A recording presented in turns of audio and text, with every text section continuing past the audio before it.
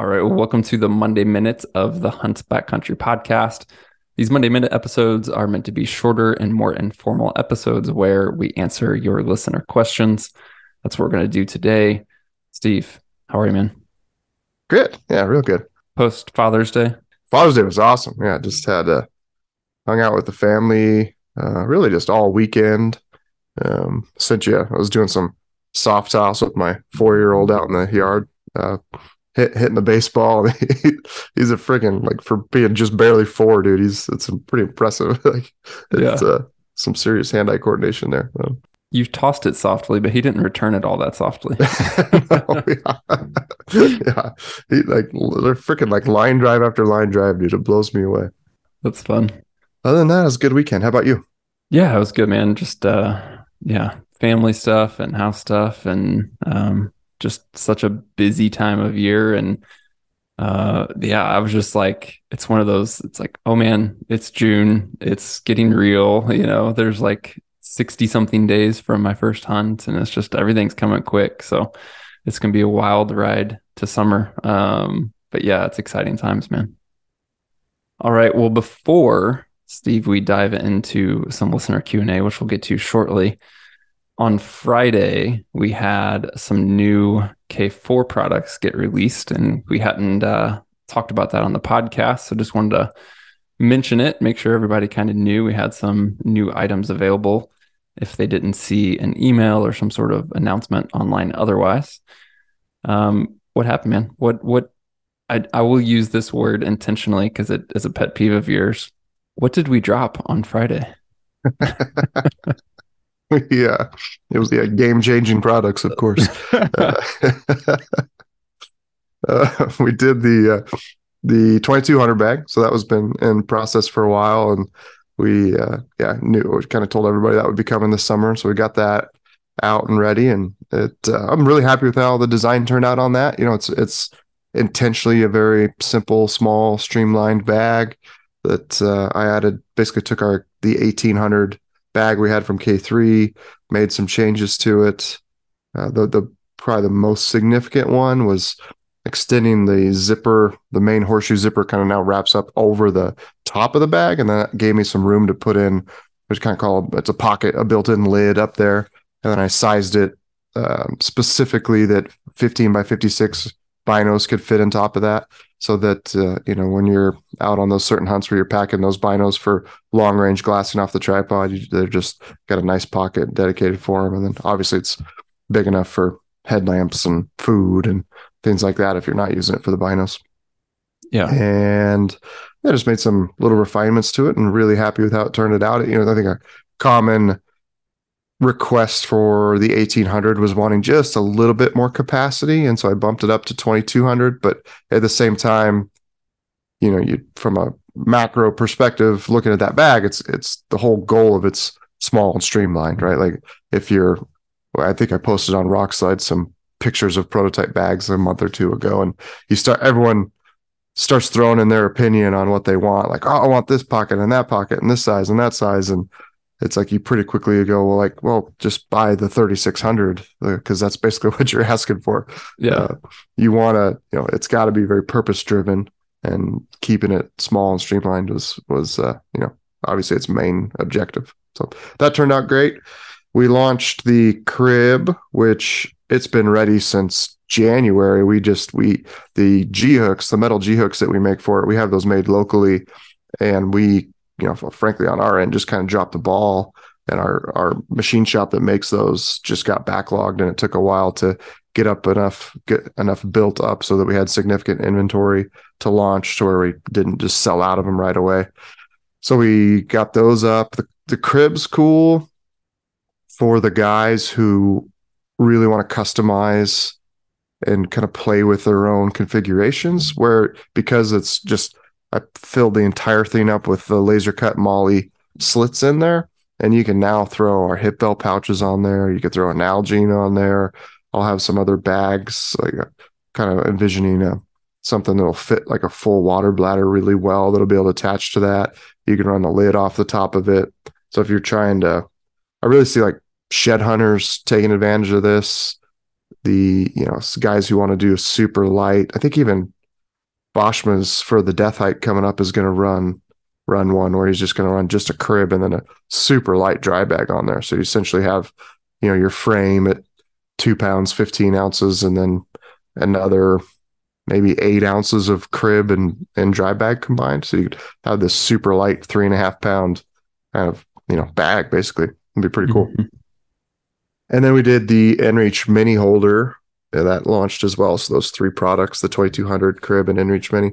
And that's, I didn't know what to expect with that because it is a niche product. I through SNS Archery, we sell those inReach minis and we do sell a lot of them, but I just didn't know from a general hunting population, even though we, have no ties to Garmin at all, but we push the crap out of that product because I think it's an amazing technology and a piece of equipment to have in your pack as far as life-saving and communicating with loved ones and, all the good things that the inReach does. And we launched that on Friday and dang near sold through everything we had built. That kind of blew me away. So that was exciting. And it's just a simple product that built a pouch for it. Carrying your inReach mini was just, I always try to, if I'm designing something, it's got to be to solve an actual problem. I'm not like creating a problem out of thin air that doesn't actually exist trying to solve it, right? Like I think a lot of designers are guilty of that.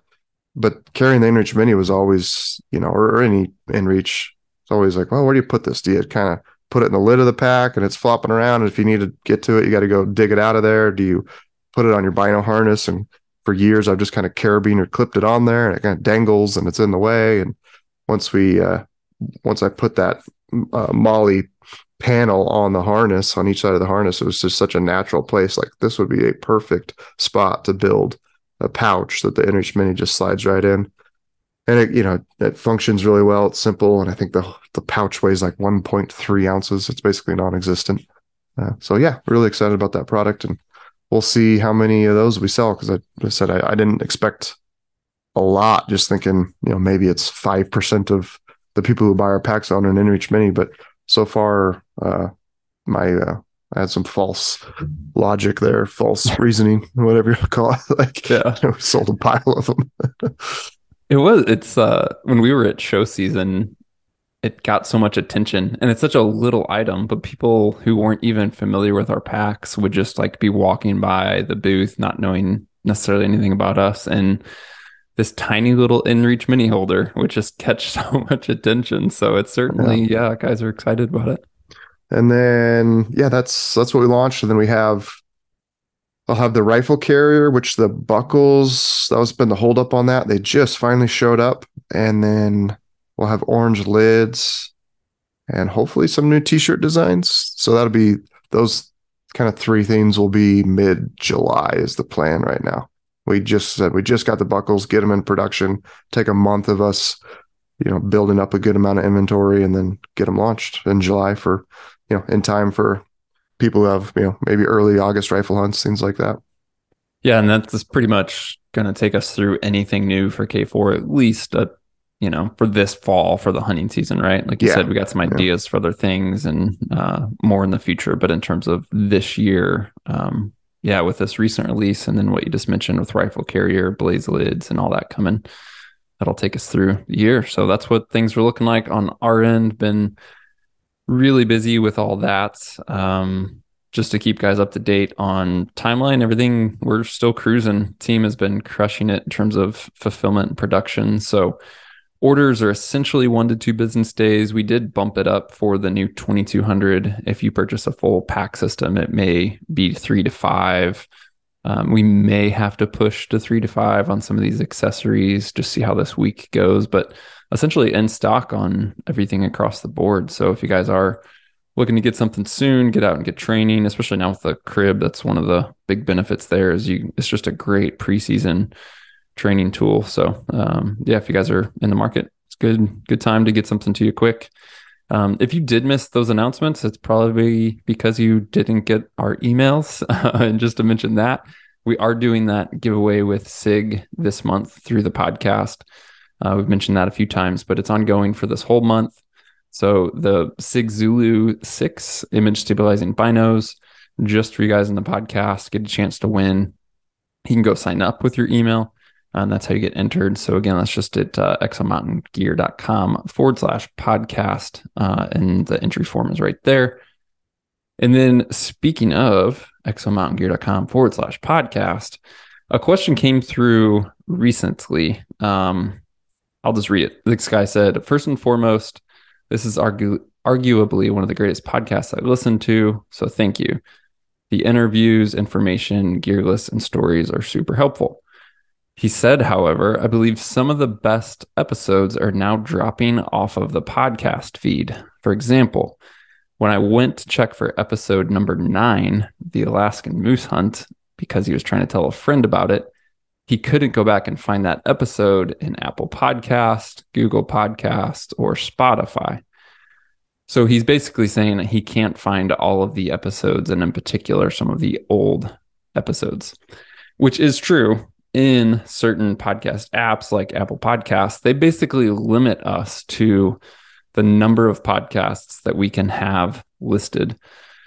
Nothing we can do about it. That's just kind of a cap that they have. So essentially, since we've been doing this podcast since 2015 and we have hundreds and hundreds and hundreds of episodes, some of those older ones are dropping off in certain podcast platforms. So the reason I bring that up is if you go to exomountaingear.com/podcast, you can get everything, no matter when it was published, whether it's episode 1 or any of the others. There's a search function there. And then you can also browse by like keyword. So this guy, as an example, was looking for episode number 9 about the terrible Alaskan moose hunt and couldn't find it in Apple Podcast. If you just go to exomountaingear.com/podcast, search for moose, it's going to come right up. So if you guys know of an old episode you're looking for, or you just want to browse and be like, hey, what have they covered on moose hunting or reloading or broadheads or what have you, it's just a good landing page to go browse by topic or search by keyword and make sure you see everything. So, Steve, how about that moose hunt though, right? That's funny. I haven't thought of that hunt in quite a while, but holy crap. That was a combination of a terrible hunt matching up with really high expectations, right? So that made it even, it's like first trip to Alaska, just, excited beyond all get out. And then like everything came crashing down on it, as well as just a terrible. I would love to, like, my perspective, my mental attitude has changed dramatically since then. I would love to go back and, redo that hunt, because I think I'd have a completely different experience. And the only thing that's different is my attitude. Right. All right. Now I want you to elaborate. Like why? Like the conditions are the same. Right. Well, I'll say this, going into it, I would have much lower expectations. So we were, it was the first time we'd ever done any type of hunt that wasn't just over the counter drive hiking on a trailhead. Then because the service was crap, just crap. We were essentially, it's an air service. They drop you off for a moose hunt. They're shuttling in hunters as fast as they can. They could care less about your personal experience. For them, it was just about a numbers game of, oh yeah, we can do this and that. And they overbook. They have, so many flights they can get out per day, right? The amount of groups of hunters they can get out. And they overbook the crap out of it to where if there's a single delay, there's this cascading domino effect that just every other hunter is now delayed. So that's, knowing that and knowing I would never book with them again. And I know to search out for people that are smaller operations. But then the hunt itself, once we got out there, I just think I don't know. That's 2014, coming up 10 years ago.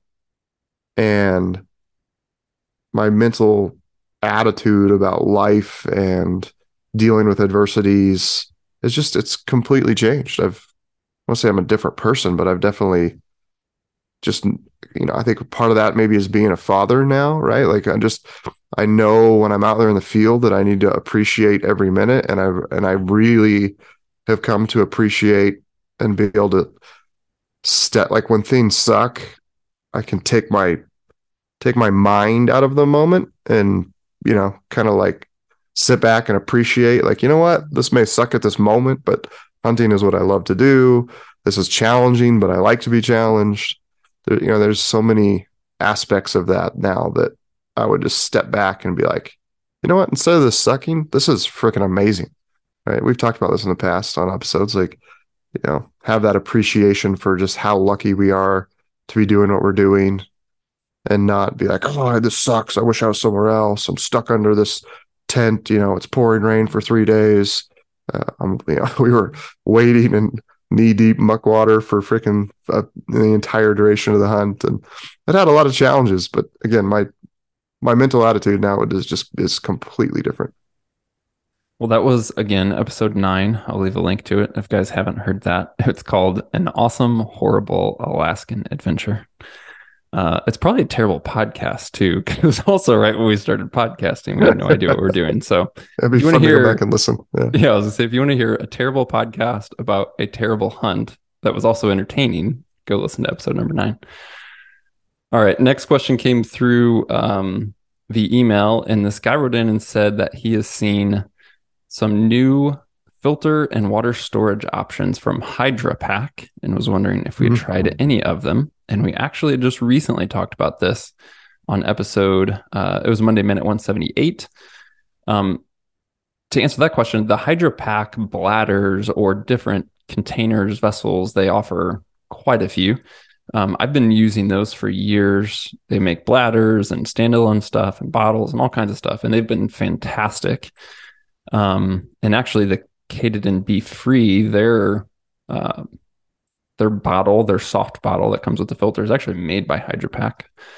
But anyway, I've always had a good impression of Hydra Pack stuff. And then this year they did come out with a new filter.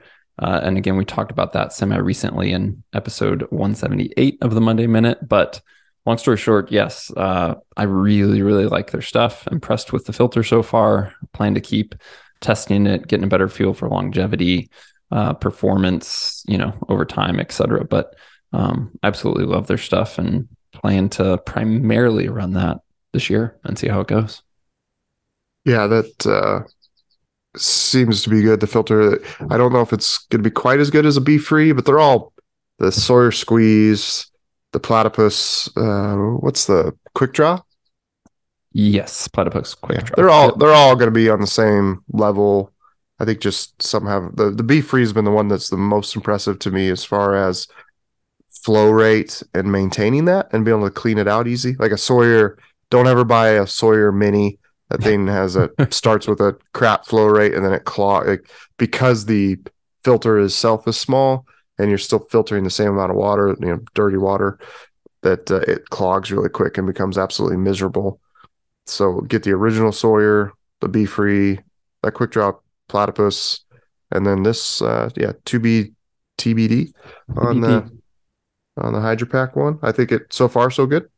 Yeah, it's there was actually this came up recently when you mentioned how bad the Sawyer Squeeze Mini in particular was, because there was a guy recently emailed saying he tried the Sawyer Squeeze because of how much he'd heard us talk about it on the podcast, and he was referencing some older episodes.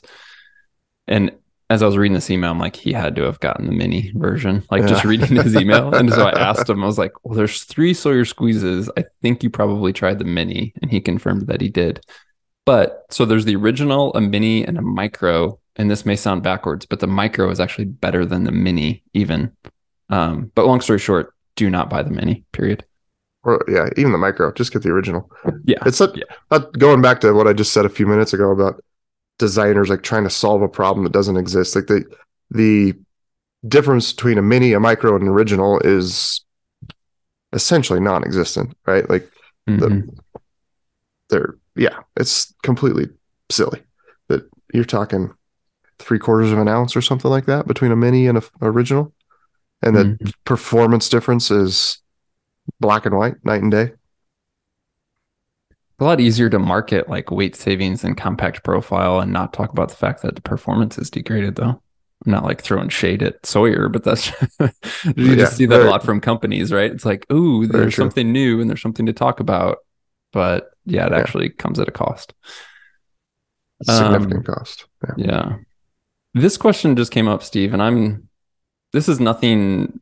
I like when questions come up that a lot of times I know what your answer is, or it's something you and I have talked about or shared experience with, or, I just kind of know like, here's what I would say to this, here's what Steve would say to this, whatever. But when questions come up and I'm like, oh, actually, I've never talked with Steve about that, or it's never come up, this is one of those questions. Okay. And maybe it's a boring answer, but this guy wrote in and said, I was hoping you guys could talk about battery saving strategies while using phones for mapping, navigation, video recording, digiscoping, inReach communications, etc. I can barely get my phone to last the whole day with quote unquote normal use.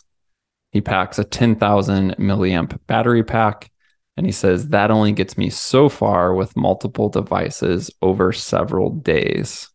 What suggestions do you have? And thanks for your insights. So, Steve, we've talked about packing a battery pack and etc. But in terms of like strategies, how you use it, what type of life you get, anything you do intentionally to save battery, I don't know that we've ever talked about that. So, do you do anything specific?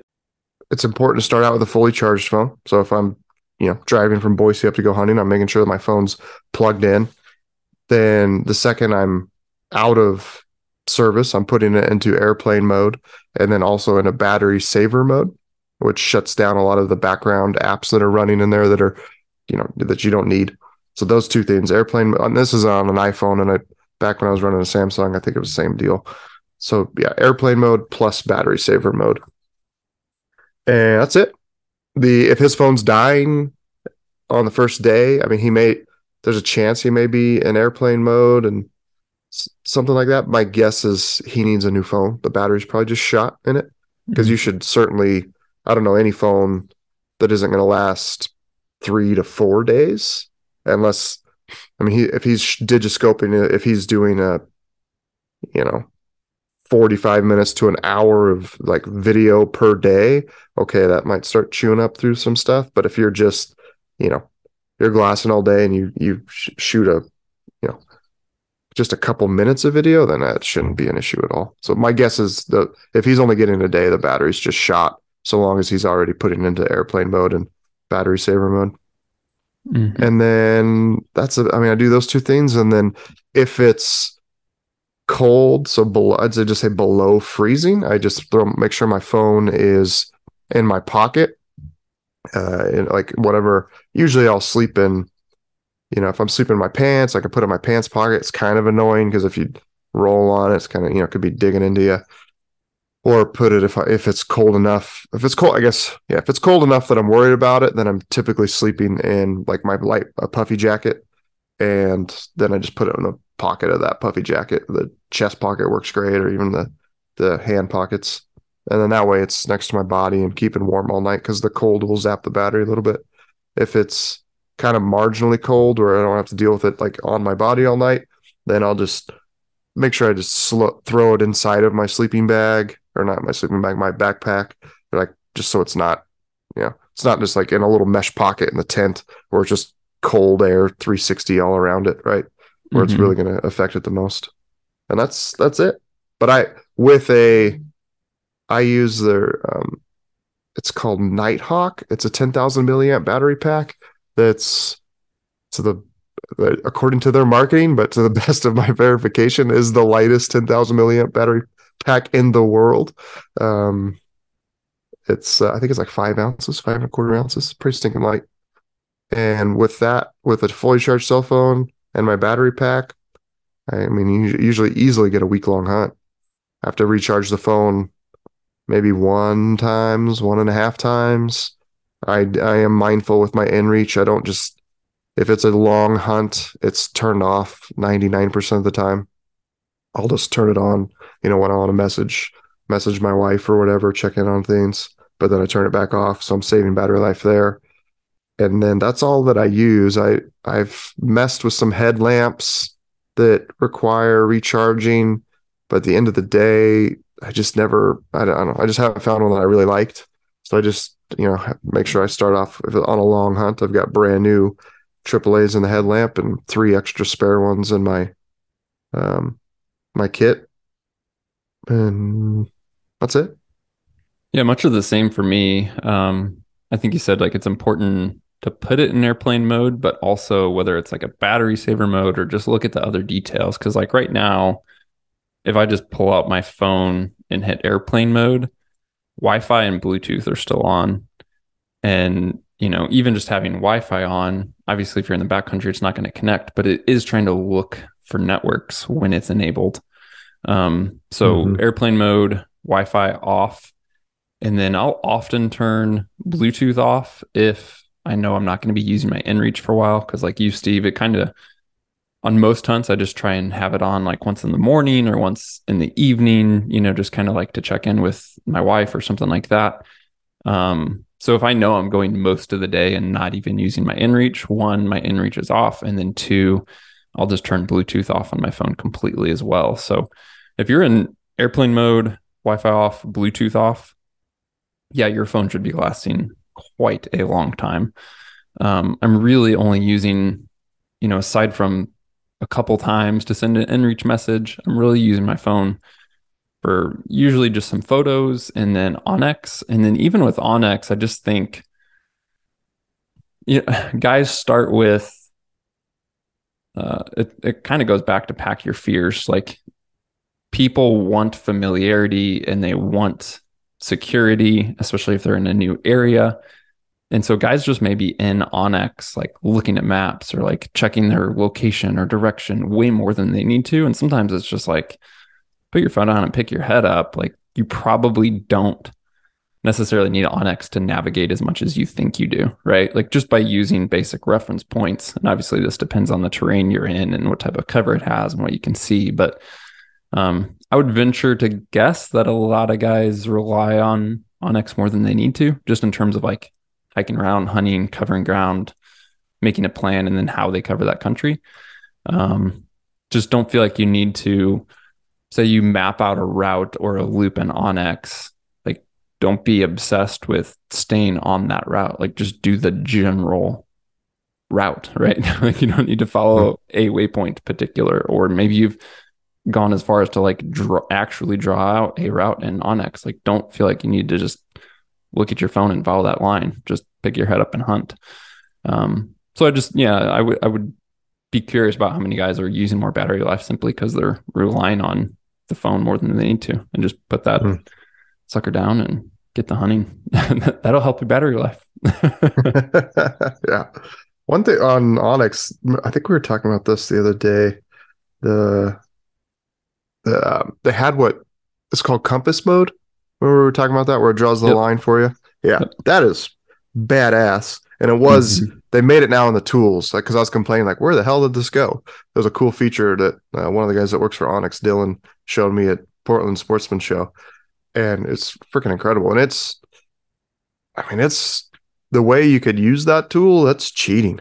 if you spot an animal across, I would say the most common scenario that I would see would have been like high country mule deer hunting, early archery, where it's just incredibly common to glass an animal across the canyon, and then as bow hunting, you got to drop out of sight and spend 4 hours and sneak above it. You could literally just hold that compass there, and if you have a rangefinder, match it up, and you could drop a pin exactly where that animal is sitting, and then loop around and know, because it's like once you go out of sight, all your perspective changes and everything looks different. And you get to the other side, you're like, how was the deer under that tree or that bush? And that tool's pretty freaking cool. I used it just the other day. I was up in the mountains and I was going camping with the family, and there, uh, I killed an elk. This was just last year with Cody. We killed him a bull, Cody Kellum from Born and Raised. And I was like, where was that actually? Because I was looking up at the mountain, and I was able to pull that out and just lined it up with compass mode. And okay, it was right there. It was 2 miles away, but I could see the exactly the direction that it was, and get a different perspective of the country. It was pretty cool. Yeah. Yeah. Yeah. Cool feature. Off a little tangent there, but you mentioned Onyx and we were talking about that. So it is under tools and compass mode. Pretty dang cool. Yeah. No, I was just actually talking with one of the guys from onX last week, and he was giving me kind of telling me about some features they have coming out, some improvements they have coming out. And I told him, I was like, I have used Onyx for such a long time, but I don't feel like I've stayed up to date with it as well as I could. Or I just get, like, hey, this is the way I use Onyx. It's what I'm used to, but I'm probably missing like other ways that I could use it more effectively.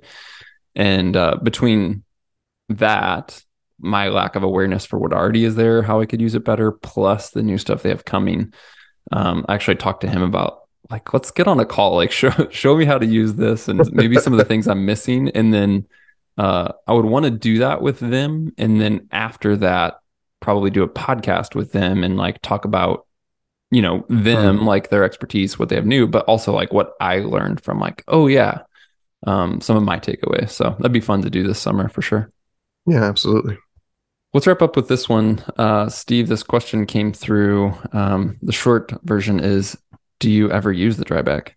He went on to say, I know EXO offers the dry bag accessory for a fully waterproof pack, but I rarely see any of you using it in the videos online. My biggest concern is my down quilt. I like to stuff it into the bag and fill all the crevices like you guys do, but how do you keep it dry in wet weather without the dry bag? Is the K4 more water resistant than the K3?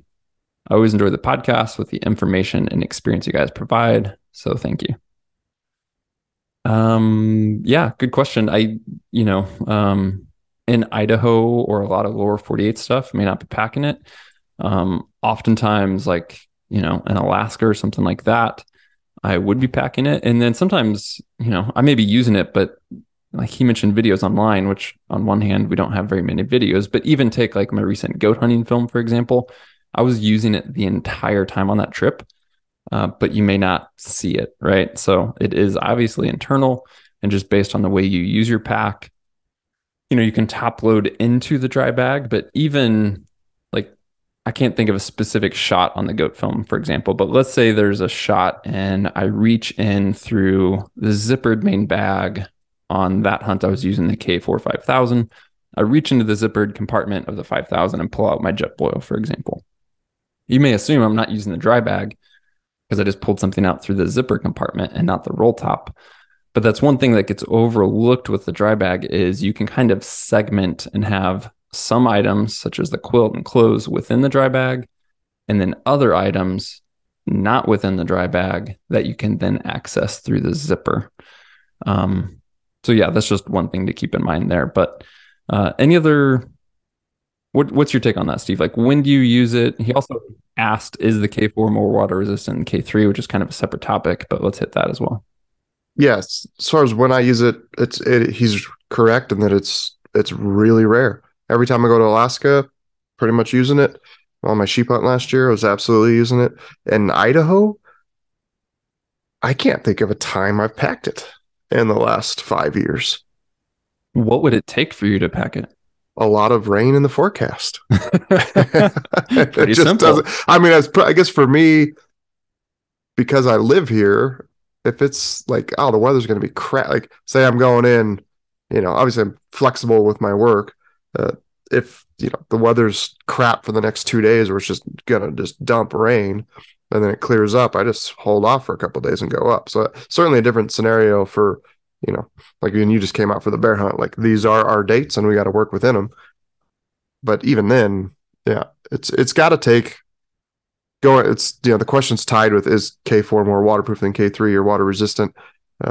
No, but it's got to, as a general rule, it's just got to take a significant amount of moisture for that actually to affect the contents of the inside of the pack, right? Like if it's just calling for, we're going in for a week long or a 3-night, 4-day hunt, and on the second day it's saying, oh, there's a 70% chance of showers for, from 8 a.m. to noon. A dry bag is the last thing on my mind. I'm like, just through experience, I know that's not going to be an issue.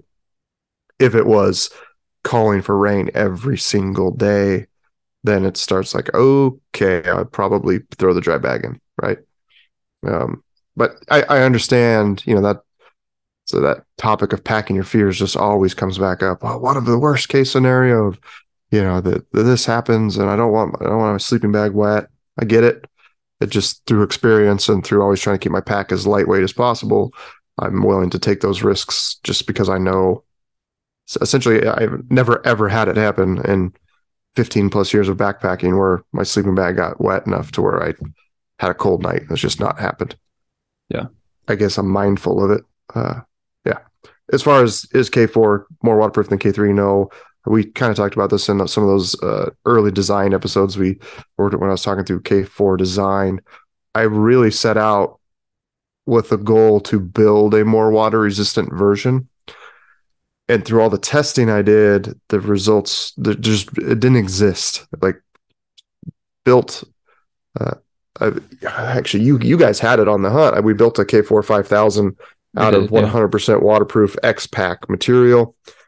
The actual performance in the field is not there. Like and it's all because of the seams. I did a lot of waterproof testing. I built all these bags, little mini kind of roll top dry bags with different fabrics and different seam constructions. At the end of the day, and I would just put them in my shower and test them.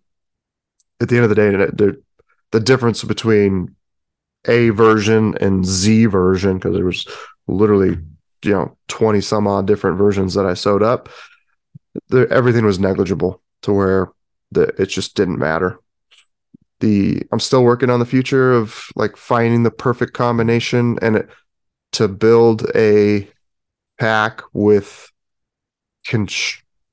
traditional construction methods of basically stitching without welded seams. I think there's a way I can do it in which you go after the fact and kind of paint on a seam sealer on the inside of it to where you could get something that is much more water resistant, never going to be waterproof. At the end of the day, if there's that much moisture, I just want a freaking dry bag with me because then it's guaranteed I don't have to worry about it, right? Mm-hmm. So there's just kind of this fine line that's like, okay, what we have now works 99% of the time, and then if you get X amount of moisture, then you need a dry bag no matter what. So it's like chasing like solving a problem that at the end of the day may not even be worth all the effort and additional will definitely guaranteed costs associated with sewing it in a different method, that the result is like, well, it's still crap outside weather, so I'm packing a dry bag anyways. It's kind of where I think it's going. I'm going to continue to experiment and push and try things out, but I just see that as being the end result. Yep. And then I don't know. It's funny because I could go off on a tangent for hours on waterproofness and rain, and it's like you talk to the guys who actually hunt truly wet country, coastal stuff, Alaska stuff, and they understand you need dry bags. Like there's guys like, oh, I want a more waterproof fabric, or I want this or that. Like everything just gets soaking wet anyways, right? Like they don't, even guys will talk about Cordura like wetting through, and they want a rain cover for that. And like whatever your rain cover is going to weigh 3 to 7 ounces of completely soaking wet pack, where the moisture that's actually being held in to the fabric from it absorbing it is like 3 to 7 ounces, right? Like they're packing this extra weight to avoid packing extra weight that is going to be there. Like they're packing that extra weight the entire time to avoid partially packing some of that extra weight when it does get that wet. We just had that on your bear hunt where our packs got pretty dang wet. It rained that morning, that the outside of them was wet, and then the sun came out, and with that 500D Cordura, within an hour of good sunlight, everything was dry again. Mm-hmm. So it's like you're going back to the design thing for the second time. It's like you're chasing solutions to problems that don't really exist. Or you're finding solutions that just create more problems rather than just dealing with, okay, the fabric gets wet every once in a while and sun's going to come out and dries it out and we move on with our lives. Yeah, I think that bear hunt, just because it's a recent example, is a situation where some guys would have been nervous, like, oh, I think I need a dry bag or a rain cover or what have you for the conditions that we encountered, when in all reality it's like, well, we only know this because of experience, but it's like, one, yes, the pack is going to get a little bit wet externally, but it's not going to be enough to have any issues with gear internally. And then two, that pack is going to dry out, like no problem. But again, we were in there for 3.5 days. That's a different story than going to Alaska for 10, 12 days. So you just have to like Yeah. look at the context and look at the consequences and then weigh everything out. But you either do need actual true waterproof protection or you don't. And everything in the Hmm. middle is compromised. And that's the problem with, well, it's one of the problems with Yeah. rain covers is it's not a true solution. It's not waterproof. Not to mention noise and access and all kinds of other issues. But yeah, it's you either need it or you don't. And when you need it, you really, really need it. One thing I'll say too is I know I don't think I've ever, maybe I've done this once. I didn't have a dry bag with me. It didn't have rain forecasted. Significant rain happened. I just stopped and took my sleeping bag, wrapped it up inside of my tent fly, and then put it back inside the pack. Right. So then my sleeping bag Yep. was now wrapped in completely waterproof fabric. Basically very minimal chance that anything would actually get wet. And then when at the end of the day, I went to set up camp and, there's a little bit of water on my tent fly, not enough that it probably would have even really affected the sleeping bag in any significant way. But I always have that as a backup plan. So just because I don't have a dry bag, you always got to remember that there are, you can be creative and there are ways to keep things, dry or just find solutions to problems when you're out there in the field. Don't get stuck just with like one way of thinking. Yeah. Carry a contractor bag. Just kind of keep one in your kit if you want. And that can be a pack liner. I mean, it can be a million things. It could Right. be a ground sheet. It could be something to put meat on. It could be, yeah, all kinds of things. Yeah. But yeah, that could be a pack liner as well. Cool. Well, that's a wrap on this one, guys. As always, we appreciate the questions, the interaction. You can always email us, podcasts@exomountaingear.com. Look for the link in the show description if you want to leave an audio message and ask us a question as well. But yeah, going back to kind of beginning of this episode, it's kind of a holy crap, it's June. It's very soon going to be July. It's very soon going to be hunting season.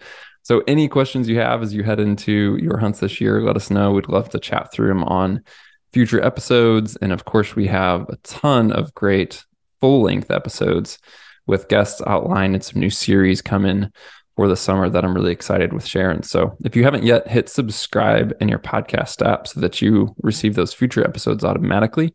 And we'll talk to you soon.